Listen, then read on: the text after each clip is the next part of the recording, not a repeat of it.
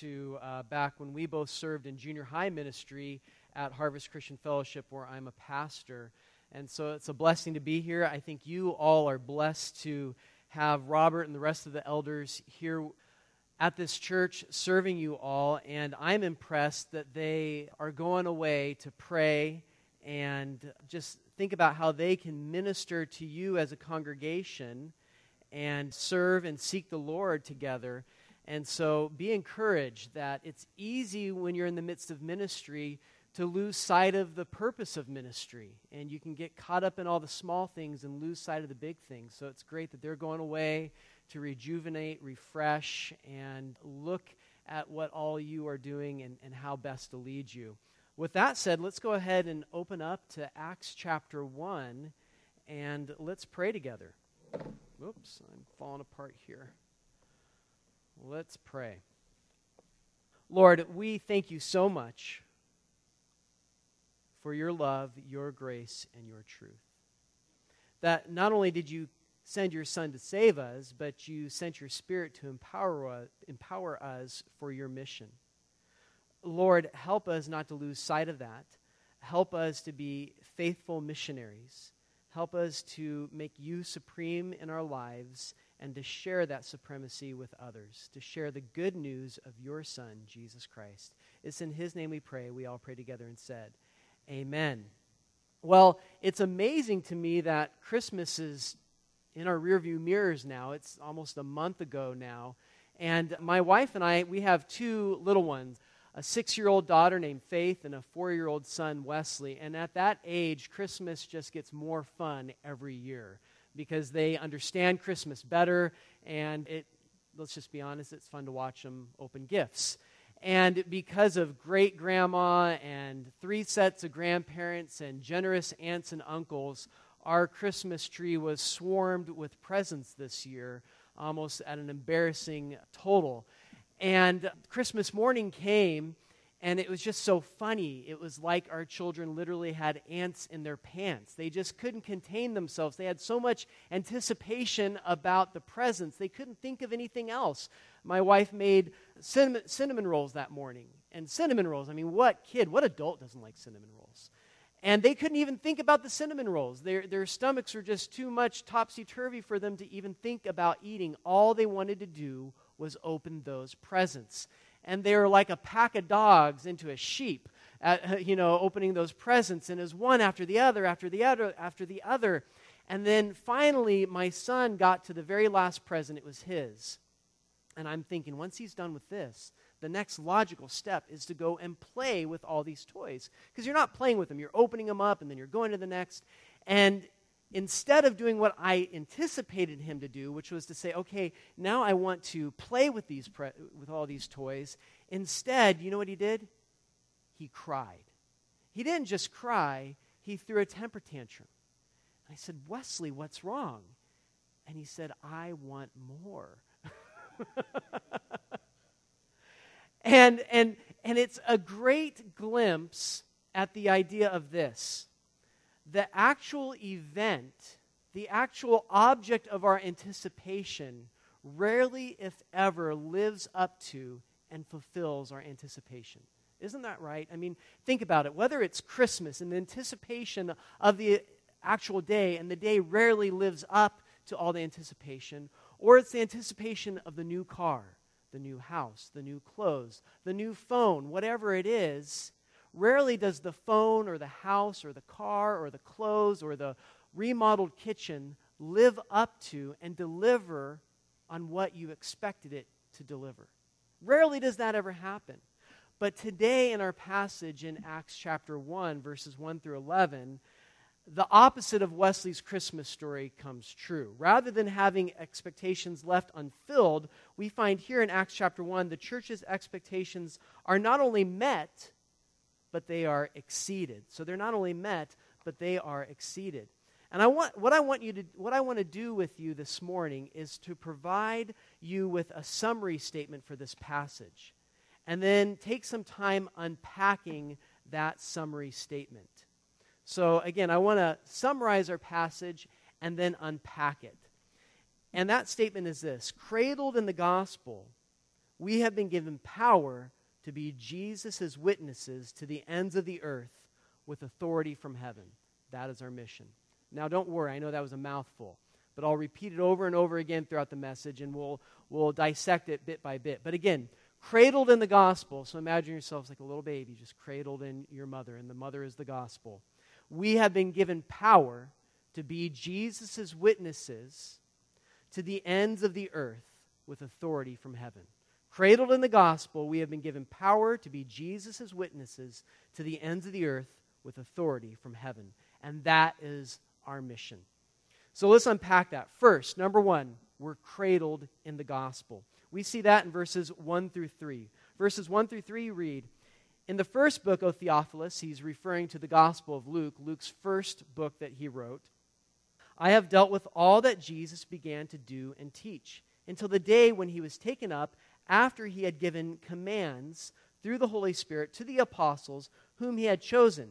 He presented himself alive to them after his suffering by many proofs, appearing to them during 40 days and speaking about the kingdom of God. If you forgive me, I'm just going to move this music stand because I feel like I'm touching it, and I'm going to knock it over and then fall, and it'll be very embarrassing. So rather than do that, I'll be embarrassed by stopping and moving that. Okay, so first, number one, we're cradled in the gospel.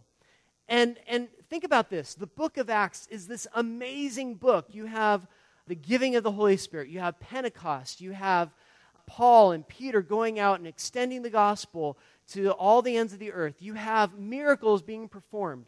And before Luke gets to any of that, he summarizes the gospel in short.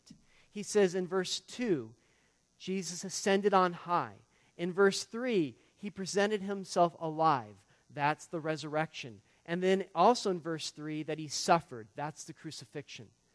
It's as if Luke is saying this, everything that you're about to read in this book, Theophilus, hinges on this event, the gospel of Jesus Christ, the life, the death, and the resurrection. Without that, there is no power, there is no truth. But with that, there is power and there is truth. And so Luke's reminding us to cradle ourselves in the gospel. What do I mean by that? Sometimes as Christians, we can think that the gospel is something that we share with the non-believer. That we take the gospel, we take that good news, and we share it with the non-believer. And that's true, but that's only part of it. The gospel is something that we preach and re-preach to ourselves every day. That we remind ourselves that we are sinners saved by grace. That we have power over death because Jesus exercised that power at the resurrection. We have to preach to ourselves over and over again that we are forgiven of our sins. Dane Ortlund writes this. He says, the far-reaching grace of the gospel calms our hearts and nestles us into the freedom of not needing to constantly measure up, since Jesus measured up on our behalf. In Christ, he writes, we matter. Clothed in righteousness, we are okay. This sweet calm is the soil in which true godliness flourishes. I forget how little room there is on this pulpit. It's like, Honey, I Shrunk the Kids. They took the pulpit and they shrunk it. And I just find, okay, here we go.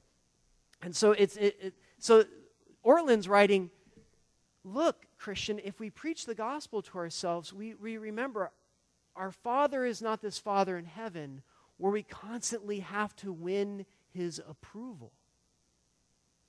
He is this Father that we don't have to worry about measuring up to him and gaining his approval, because Jesus gained his approval for us on our behalf at the cross and at the resurrection. That we don't have to worry, am I accepted by God today? Because Jesus secured our acceptance at the cross and at the resurrection. And that is the truth that we have to cradle ourselves in. Because when we cradle ourselves in the gospel, we free ourselves to serve God in ways we never could before, because the grandeur of the gospel, the worship leader talked about the glory of God, the glory of the gospel, that compels us, that motivates us to serve God out of love rather than obligation. And that's completely freeing, isn't it? I don't serve out of obligation. I don't serve God because I have to in order to get something in return. No, Jesus is taking care of all of that. I serve instead out of love because I get to, because there's this God who loves me and accepts me, and that motivates me to love him, and I express that love out of service. So Luke, before he begins his second book, he reminds us of that cornerstone, that foundational truth that we need to cradle ourselves in the gospel. It begins there. Like a little baby who nestles herself up to her mother, we need to nestle ourselves up to the gospel. Let me give you two sidebars on verses 1 through 3 before we move to our next main point. Number one, when we read verses 1 through 3, we see that Luke makes clear that the gospel is based on facts, not feelings. The gospel is based on facts, not feelings. Now, don't get me wrong. I'm not saying that God doesn't care about your feelings. God's not this God in heaven who, when you're in sorrow and when you're sad, he's not going, suck it up, buttercup. That's not God. And I'm not saying that he doesn't care about your feelings. The gospel tells us, the scriptures tell us, the psalmist tells us that God is near to the brokenhearted. That Jesus says, come, you who are weary and heavy laden, and I will give you rest. Peter says that you can cast your cares upon God because he cares for you. So what do I mean by saying that the gospel is based on facts, not feelings? Well, look at verse 3. It says, Luke writes, Jesus presented himself alive to them after his suffering by what? By many proofs, by many pieces of evidence. In other words, Luke is saying the gospel, the truth of the gospel, is not contingent. It's not dependent upon, it's not hinged upon our feelings. It doesn't change based on how we feel because it's based on facts. Let me give you an example. At the church where I pastor at, where I served with Robert in the junior high ministry, we have a radio ministry that's national. And because of that, we get lots of calls from people out of state. And almost on a regular basis, we get calls that sound something like this. Pastor, God doesn't love me. Why do you think God doesn't love you? Because I don't feel his love. Pastor, I don't think God has forgiven me. Why do you think that? Because I don't feel forgiven. Pastor, I don't think God is near to me. He's not present in my life. Why do you think that? Because I don't feel his presence. Now, I don't say it just like this. It would be a little too straightforward and kind of insensitive, but the overall message to them in a roundabout way is God, the gospel is not based upon your feelings. It's based upon facts, the facts of the gospel. In other words, whether you feel like God doesn't love you, that doesn't matter. God still loves you, right? Whether you feel like God has not forgiven you, 1 John 1:9 tells us that if we confess our sins, God is faithful and just to forgive us of our sins and cleanse us from all unrighteousness. It doesn't say, and if you feel like he has forgiven you, right? So your forgiveness is not based on your feelings. It's based on the truth of the gospel, that he has forgiven you through his son's life, death, and resurrection. Let me give you another way of putting it. Political commentator Ben Shapiro, he has a Prager University video, and the title of it is "The Facts Don't Care About Your Feelings." And he talks about university students who were in an uproar because they felt like they were victims. Now, let me make that clear. They had not been victimized. They had not been robbed or raped or beaten. They had not been victims of racism. They simply felt like they were victims. And so Ben Shapiro's point is this: listen, students, the facts don't care about your feelings. If you feel like a victim, that's not enough. You actually have to be victimized to be a victim. And so our feelings don't change reality. Because you feel like a victim, that doesn't make you a victim. Let me give you an even clearer example, the Eiffel Tower. It exists. You can feel like the Eiffel Tower does not exist. That does not change the reality that the Eiffel Tower does, in fact, exist. In the same way that your feelings don't change the existence of the Eiffel Tower, your feelings don't change the reality of the gospel. If you are a child of God, if you're regenerate, if you have believed in the gospel, confessed Jesus as Lord and Savior, then you are forgiven whether you feel like it. You are loved whether you feel loved. God is near to you whether you feel that He's near to you or not.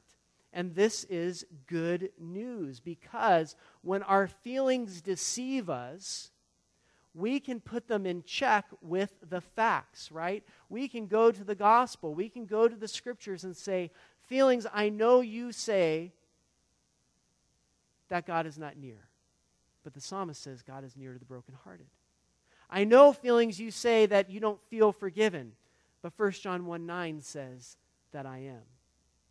You say that God doesn't love me, but John 3:16 says that He does. And so the gospel, thank God, is not based on our feelings, because our feelings are fickle, but the facts are not. Sidebar number 2. So, number 1, facts. The gospel is not based on our feelings, it's based on facts. Sidebar number 2, the gospel is about God's rule and reign, not just our personal relationship with Him. Now, before you get your rocks out and you throw them at me, let me explain what I mean. Part of the gospel is our personal relationship with Jesus Christ. That's an important part of our relationship with Jesus Christ.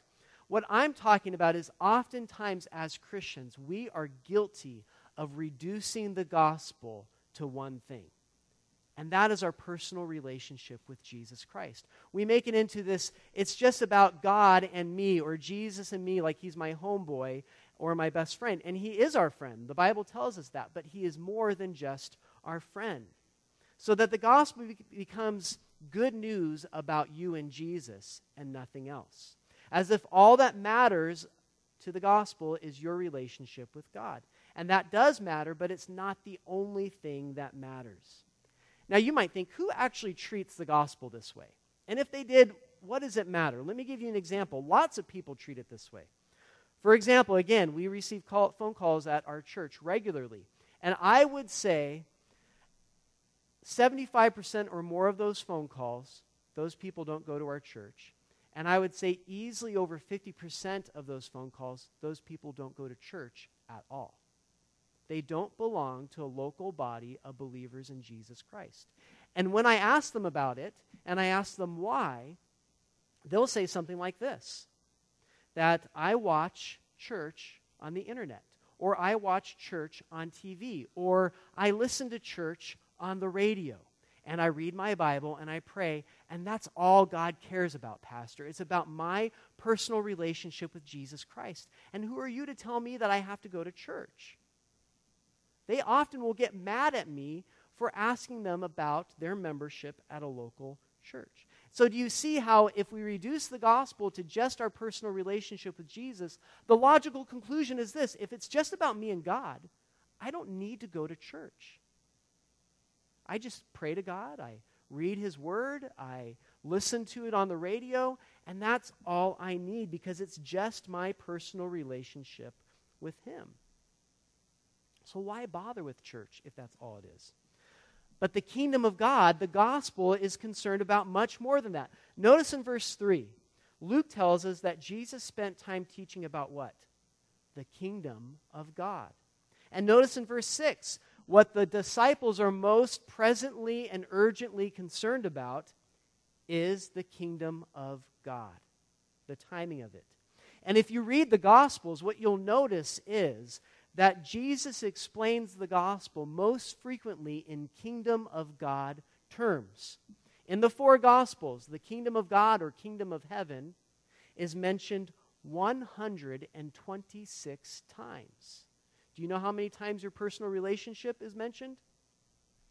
0. Now again, don't get your stones out. I'm not saying that your personal relationship with Jesus is not important or even vital to the gospel. I'm just saying that Jesus explains the gospel in broader terms than that it's actually deeper and wider and richer than just that.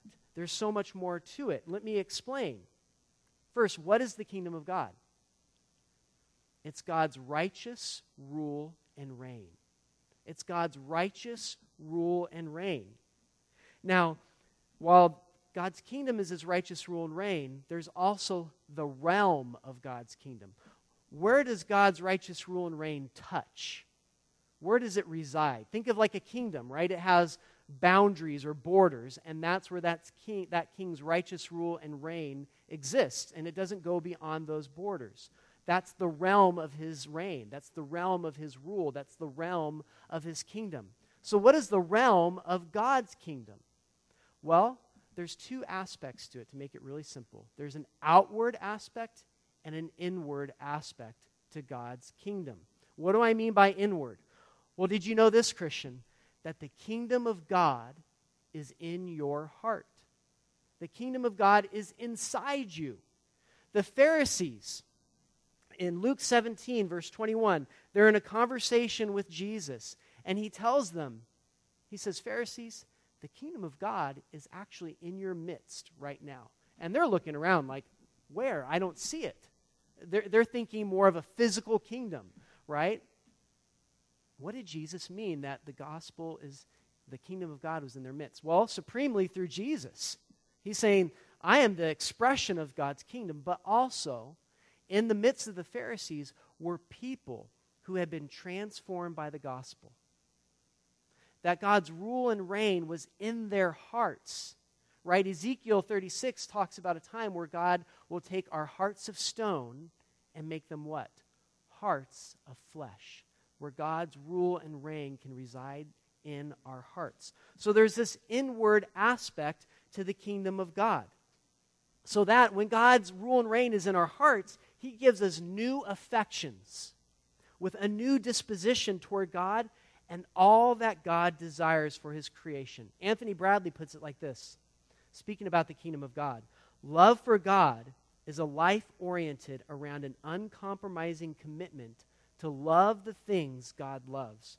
Properly loving one's neighbor predisposes one to a commitment to seeking the good of the other. So that when the kingdom of God is in our hearts, it just changes our affections, that we are predisposed to loving our neighbor and seeking the good of our neighbor over our own good. That's what love is. To give yourself up for the sake of the other. That's what Jesus did, didn't he? He gave himself up on the cross for all of us. He sacrificed himself. It's like this. If the realm of God's kingdom is in your heart individually, personal relationship with Jesus, then the kingdom of God will take a corporate, community shape outwardly in your life. What do I mean by that? Well, the kingdom of God inside you will affect the world outside of you. How so? You will live differently. And so now the kingdom of God is expressed outwardly, so that if we're really Christians, God's going to give us this love for other Christians. We're going to desire to be around, Hebrews 10:24, the assembly of the saints. Because when we are in the assembly of saints, what happens? You stir one another up to love and good works. In the words of Tim Keller, he writes about this outward aspect of the kingdom. He says, the kingdom of God is a new order of things in which money is not made an idol, Mark 10, and the hungry, naked, and homeless are cared for, Matthew 25. You see, so if the kingdom of God is in your heart, then you're going to have something new to worship, and that's God. If the kingdom of God is in your heart, it's going to be expressed in caring for the poor, caring for the hungry, caring for the homeless. In other words, if the kingdom of God is truly inside you, then God will give you a desire to fellowship with his people. So that you're going to have no other choice from these new affections than to fellowship with one another. Now, some people might say, well, what about shut-ins, Pastor? What about those in convalescent homes? They can't come to church. Are you saying because they don't come to church they're not Christians? No, not at all. I'm saying in those situations, God calls the church to come to them. That they should still be in fellowship with God's people because the church is going to have an affection for those people to care for them and go into those homes, into those hospitals, into where they're shut in and bring church to them. And then, by the way, the most obvious expression of the outward form of the kingdom of God is heaven, right? Where we can actually see the kingdom of God physically before us. So there's an outward and an inward aspect to the kingdom of God. Let's move on to point number 2. I think I spent too much time there. So let's review our phrase. Number 1, cradled in the gospel. So we cradle ourselves in the gospel, the truth that we're forgiven and accepted by God because of Jesus. That truth is based on facts, not feelings, and it's bigger than just us. It's all of us, the kingdom of God. Point number 2, we have been given power. We read that in verses 4 through 5. Verses 4 through 5 of Acts chapter 1 says, "And while staying with them, he ordered them not to depart from Jerusalem, but to wait for the promise of the Father, which he said, 'You heard from me, for John baptized with water, but you will be baptized with the Holy Spirit not many days from now.'" Now, I don't know about you, but as a Christian on this side of the resurrection, when I read verses like, "I will pour my Spirit upon your offspring," I immediately think of the personal, permanent indwelling of the Holy Spirit, right? As Christians, we have this wonderful gift. The Holy Spirit lives inside of us. That's an amazing thing. But understand, those first disciples in Acts chapter 1 with Jesus, they wouldn't have necessarily thought of this. They would have thought something more political and more corporate. Usually when they thought of the Holy Spirit coming down, it was more of God blessing Israel as a nation. That they would have freedom over their enemies and conquer their enemies. And that's what the disciples are thinking. That's why when we read on in verse 6, they're like, "When's the kingdom going to be here, Lord? When are you going to conquer our enemies?" But see, this is the amazing thing about God's promises, is that while Israel expected one thing, God's Spirit coming down upon them and God achieving political victory over their enemies, God will eventually do that. But he says, my pouring out of the Holy Spirit is going to be that and much, much more. I'm going to meet your expectations. So think of Wesley, my son, on Christmas Day. I'm going to meet all the expectations that you had so that at the end you're not crying wanting more. But that's because I'm going to give you more than you ever expected. One Bible teacher says this: in fulfilling Old Testament promises, Christ turns them into new promises of even larger scope. So every time Jesus fulfills an Old Testament promise or prophecy even, he turns it into a new promise that becomes bigger in scope. And he fulfills all of that. Isn't that amazing? God doesn't just keep his promises. When he keeps them, he fulfills them in bigger and better ways than we could have ever imagined him fulfilling them. Brothers and sisters, when we believed in Jesus, we received power. Not power like Samson and Elijah that came upon them and then eventually left. We received something greater. It's the permanent, personal indwelling of the Holy Spirit. That God's Spirit resides in us. And what does he do inside of us? He convicts us of sin. He convinces us of he convinces us of righteousness. He convicts us of unrighteousness, and he empowers us to do his will. But he's given us that power for a specific purpose. And that's our third point. Point 3. So let's review our phrase. Cradled in the gospel, point 1. Point 2, we have been given power. That's the Holy Spirit. And point 3, we are to be Jesus' witnesses to the ends of the earth. We see that in verses 6 through 8. So when they had come together, the disciples, they had asked him, "Lord, will you at this time restore the kingdom to Israel?" He said to them, "It is not for you to know times or seasons that the Father has fixed by his own authority. But you will receive power when the Holy Spirit has come upon you, and you will be my witnesses in Jerusalem and in all Judea and Samaria and to the ends of the earth." So again, the disciple says, when they say, "When is this going to happen?" they ask. And he says, that's none of your business, basically. Don't worry about that. Here's what I want you to worry about. I want you to worry about the scope of my mission. How far is the realm of my mission to go? That's what I want you to be concerned about. And he says, You will be my witnesses in where? Jerusalem, Judea, Samaria, and to the ends of the earth. As far as you can go, that's how far I want you to take the good news of Jesus Christ. To whom? Not just to Jews, not just to Samaritans, but even to the Gentiles. I want you to go with this mission to all places, to all kinds of people. It has no limitation. That's how far I want you to go. Now, I want you to understand something, and this is good news. This is not a new mission that Jesus gives. When we read of the Great Commission here in Acts 1:8 and in Matthew 28:19 and 20, that's not a new mission, a moo mission. It's not a cow mission. It's a new mission. It's a new mission.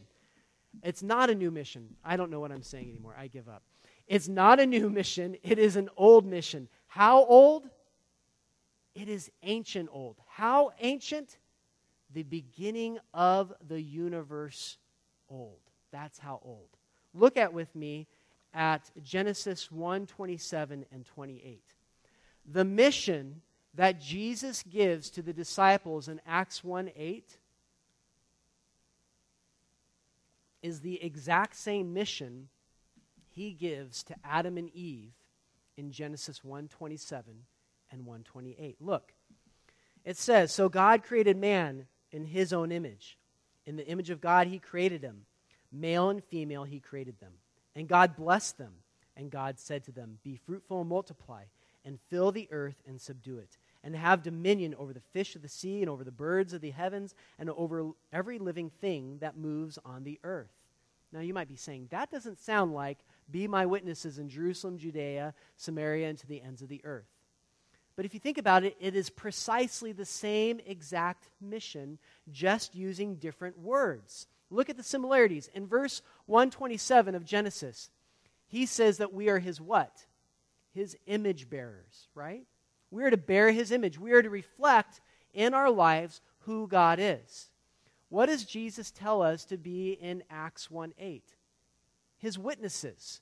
What is a witness? It's someone who bears witness about someone or something else. We are to reflect as God's witnesses. We are to be his representatives. We are to represent in our lives and with our lips who Jesus is. So in 1:27, God uses image bearers, and in 1:8, God uses witnesses. But they're essentially the same thing. And then look, Genesis 1:28, God tells Adam and Eve to fill the earth and subdue it, to rule over it. To rule over it with what? With God's rule, right? Okay, well then look at 1:8. Jesus says to go into Jerusalem, Judea, Samaria, to the ends of the earth. Are we just supposed to go out there and visit those places? No, of course not. What are we supposed to do when we go from Jerusalem to Judea to Samaria to the ends of the earth? We're to take the gospel to those places, and when the gospel takes root there, what does it do? It takes root in the human heart, and it rules over the human heart. God's rule and reign resides there. So just as Adam and Eve were to be image bearers and rule over all the earth, we today in Acts 1:8 are told by Jesus to be his witnesses, his image bearers, and to go to the ends of the earth and rule over it with the gospel. It's the same mission. It's the same mission given over and over again. You can read about it in Genesis 12 when God gives it to Abraham to be a blessing to all the families of the earth. Over and over again, it's given to Abraham, to Moses, to David, to Israel, to be a light to the nations, he tells Israel, to rule over them. See, so the disciples, they were familiar with this mission, but they misunderstood the mission. They wanted to subdue and rule over the nations by disciplining them with military power. They wanted to discipline the nations.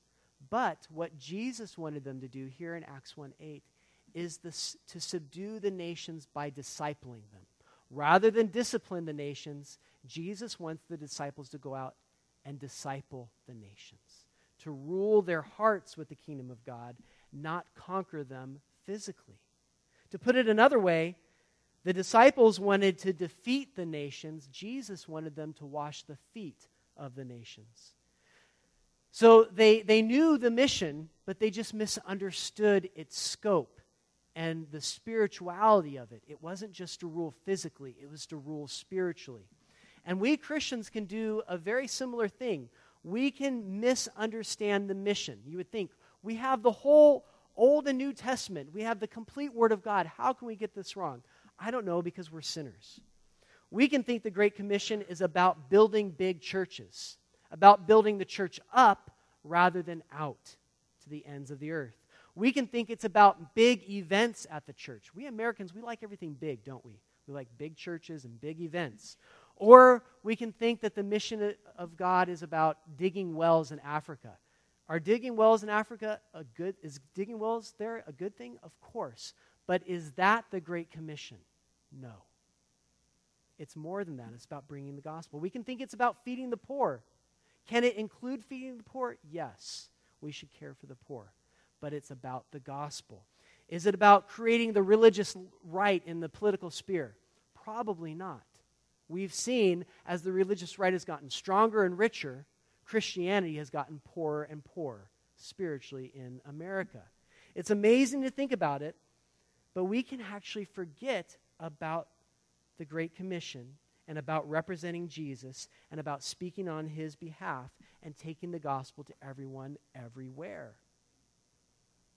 We're to take the gospel to all places, to all people.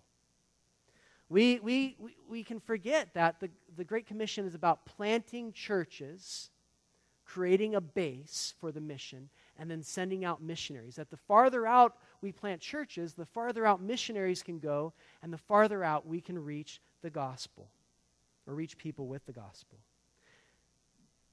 Did you know that there are large numbers of people living today that have never heard the gospel of Jesus Christ? Never heard.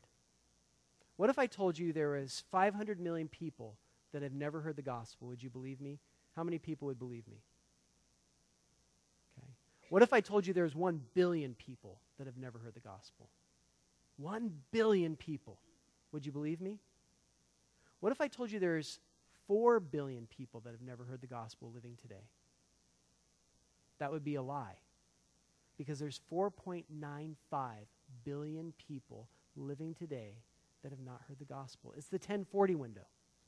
Is that not amazing? I think there's 6 or 7 billion people on the earth. So more people have not heard the gospel than who have. Brothers and sisters, how good of a job are we, the church in America, doing if more people living today have not heard the gospel than have? Not very good, huh? We need to do a better job of planting churches, of sending missionaries. Instead of building our churches up, bigger and bigger and bigger, we need to build them out. That when we get to a certain number, you plant another church, and then that church plants another church until the church reaches the ends of the earth with the gospel. Because 4.95 billion people in the 1040 window is what it's called. That certain area on the earth, those people have never heard the gospel. Okay, so I've kind of made you feel guilty, huh? I've kind of torn you down. It's like remodeling. Before you can remodel your house, you got to tear things down before you can build them back up, right? You got to tear everything out of your kitchen before you can remodel. So I'm going to tear you down, and then I'm going to build you back up. I want to give you some encouragement to the mission. Encouragement number one, it's important to know that you're a part of an ancient mission. I already talked about that. Why is that important? Because it's so old, we can see over thousands of years, God has never strayed from it. God is committed to it. He's not going to go, oh, you know what, I found a new shiny mission that I like better. I'm going to do that one. It's not like people with leasing cars. They lease a car for a year, and then they see the new model, and they get it. God isn't leasing out a mission. He is committed to it from day one. From the creation of the heavens and the earth, this has been his mission.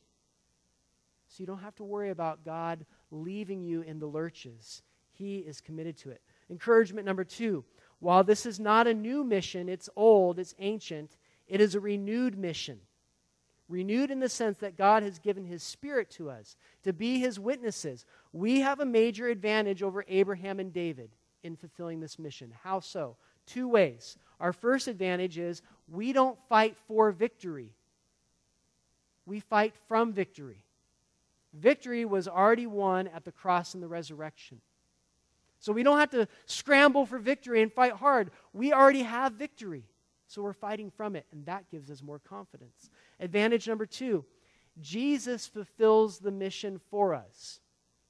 Now, don't take that too literally. I'm not saying you can sit on the couch and not go anywhere or do anything because Jesus is going to do it. But he fulfills it for us in the sense that his Spirit now lives inside of us, empowering and enabling and convincing us to do it. Think of it. Jesus himself said that John the Baptist was the greatest prophet ever to live. He said this in Luke 7:28. But he says the one who is least in the kingdom is greater than John the Baptist. Why? Tim Keller puts it like this. He says, there's got to be the least in the kingdom, right? So there's got to be the stupidest, weakest, worst Christian living today. There just has to be, right? Okay? It seems kind of funny or sad, depending on your sense of humor, right? And Keller puts it this way, that stupidest, weakest, least spiritual Christian right now, if truly a Christian, is greater than John the Baptist. The least in the kingdom is greater than the greatest prophet ever to have lived. Why is that? Because we have the completion of the gospel and the Holy Spirit living in our lives. So you might go, Pastor, you don't understand. I'm not a pastor. I'm not an elder. I'm not a leader. I'm just a newbie Christian. And the gospel says, great, you're better than the greatest prophet to have ever lived. Oh, that's pretty good then. Maybe I can do this mission. Yes, because you have the Spirit of God living in you and you have the fulfillment of the gospel through the person and work of Jesus Christ. Encouragement number 3, in a world striving for purpose, you have purpose. You don't have to go, what am I supposed to do with my life? Where am I supposed to be? What am I supposed to do? You have a mission, don't you? Now, we all play a different part in that mission. Some people are goers. They go somewhere. They go to Africa or Asia or something like that. Others are stayers, payers, and prayers. We stay, we pray, and we pay for the other people to go. But whether you're a stayer, payer, or prayer, or a goer, you're all part of the mission. Some of us stay back at home base, and some of us go out on the mission.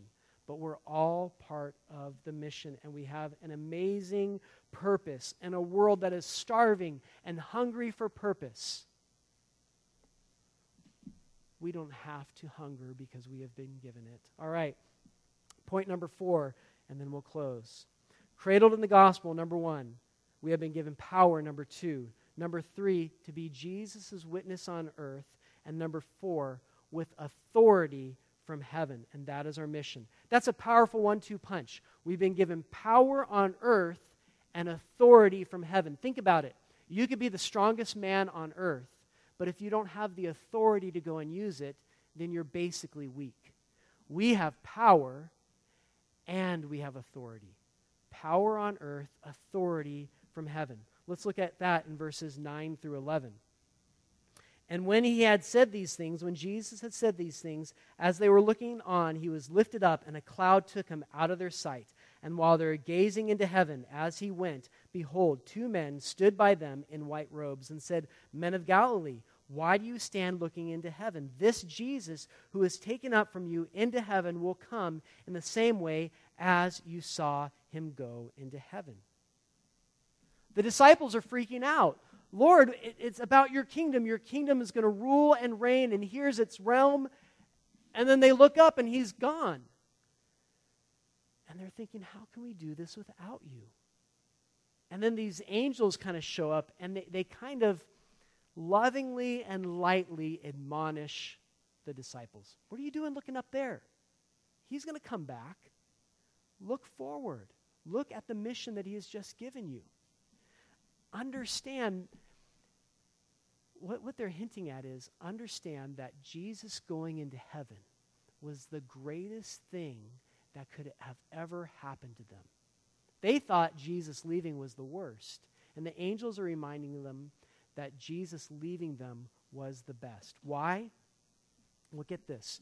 Jesus was born the Messiah, right? He lived the life of the Messiah, right? He died the death of the Messiah. And he rose from the dead, the Messiah. But something specific and special happened at the resurrection and the ascension that is important, that is vital for our Christian lives. At the resurrection and the ascension, Jesus was inaugurated and coronated the Messiah. That means his Messiahship, if that's a word, is complete and final and authoritative. Him going up into heaven means he sits at the right hand of God. That's my alarm telling me I need to finish soon. He sits at the right hand of God. The right hand of God is the ultimate seat of authority. It's the Papa chair. Some of you men have like your recliner in your homes, right? And only you get to, you can't sit there, that's Dad's chair. This is the Papa chair. It's where the head of the household sits. And that's where Jesus sits. Understand, by him sitting at the right hand of God, a gospel bomb is detonated. A gospel bomb is detonated. That couldn't have been detonated without him sitting there.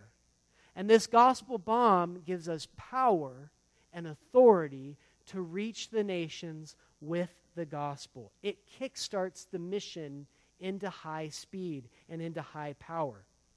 Let me give you an example. Hebrews 7:23 through 28. Without the ascension, this is not possible. It says, the former priests were many in number because they are prevented by death from continuing in office. But Jesus holds his priesthood permanently because he continues forever. Consequently, he is able to save the uttermost, those who draw near to God through him, since he always lives to make intercession for them. For it was indeed fitting that we should have such a high priest, holy, innocent, unstained, separated from sinners, and exalted above the heavens. He has no need, like those high priests, to offer sacrifices daily, first for his own sins and then for those of the people, since he did this, how many times? Once and for all, he offered himself up. For the law appoints men in their weakness as high priests, but the word of oath, which came later than the law, appoints a son who has been made perfect forever. Because of the ascension, we have this permanent, perfect high priest who continues forever, who lacks nothing and needs no one. And he makes intercession for us continually. Isn't that amazing? That you may feel alone. You may feel that you have no friends. You could be like that. I never saw the movie, but I think it was 126 Hours, the guy that gets stuck under the rock, and no one knows where he is. And he's thinking, who's here for me? Jesus is. If no one is praying for you, Jesus always is. And that can't happen without the ascension. We have power on earth through his Spirit, and we have authority from heaven because of his exaltation to the right hand of God. That means we sit in a very good place to fill and fulfill an amazing mission. We have authority from heaven. And isn't that what Jesus says in Matthew 28, 19 and 20? Go into all the world. All authority, he says. All authority has been given to me. So now go. You don't have to worry. You have a passport to wherever you need to go with the gospel. Church, we may go, but we can't go into China. It's a communist nation. And God's saying, no, you have all authority from me, from heaven, and you have all power. That's your passport. You're going to get there. But God, it seems impossible. No, you don't understand. When I was seated at the right hand of God, a gospel bomb was detonated. And it conquers all evil. You can go to anyone, anywhere with the gospel, and I have given you a passport. You may lose your life individually doing it, I'm not here to lie to you. You could die doing it. But the church will succeed. The church will take the mission forward. It will never fail. It can't. We have power on earth and authority from heaven. The Great Commission is guaranteed to succeed and guaranteed to have eternal value. Why? Because the risen Lord, who has all authority and all power to transform the human heart from sickness to life, is risen and is seated at the right hand of God. He has shared that power and he has shared that authority with us to do one thing. There's many things that you can try to do and might fail. There's one thing that you're guaranteed to be a part of and be successful in. And that's the Great Commission. Isn't that amazing? So, we'll do it because we are cradled in the gospel, because we have been given power to be Jesus' witnesses to the ends of the earth, and because we have authority from heaven. Amen? Let's pray. Lord, thank you that you have sent your Son, that you have revealed yourself most supremely in the person and work of Jesus Christ. But not only that, God, you saved us from our sins, and not only that, but you gave us your Spirit so that we can serve you and serve others. Lord, whether we are goers or payers, prayers, and stayers, help us to be faithful to fulfill your mission, to make it our aim, our desire, our affection, to share the gospel with as many who will listen, and to take it everywhere that we can. In Jesus' name we pray. Amen.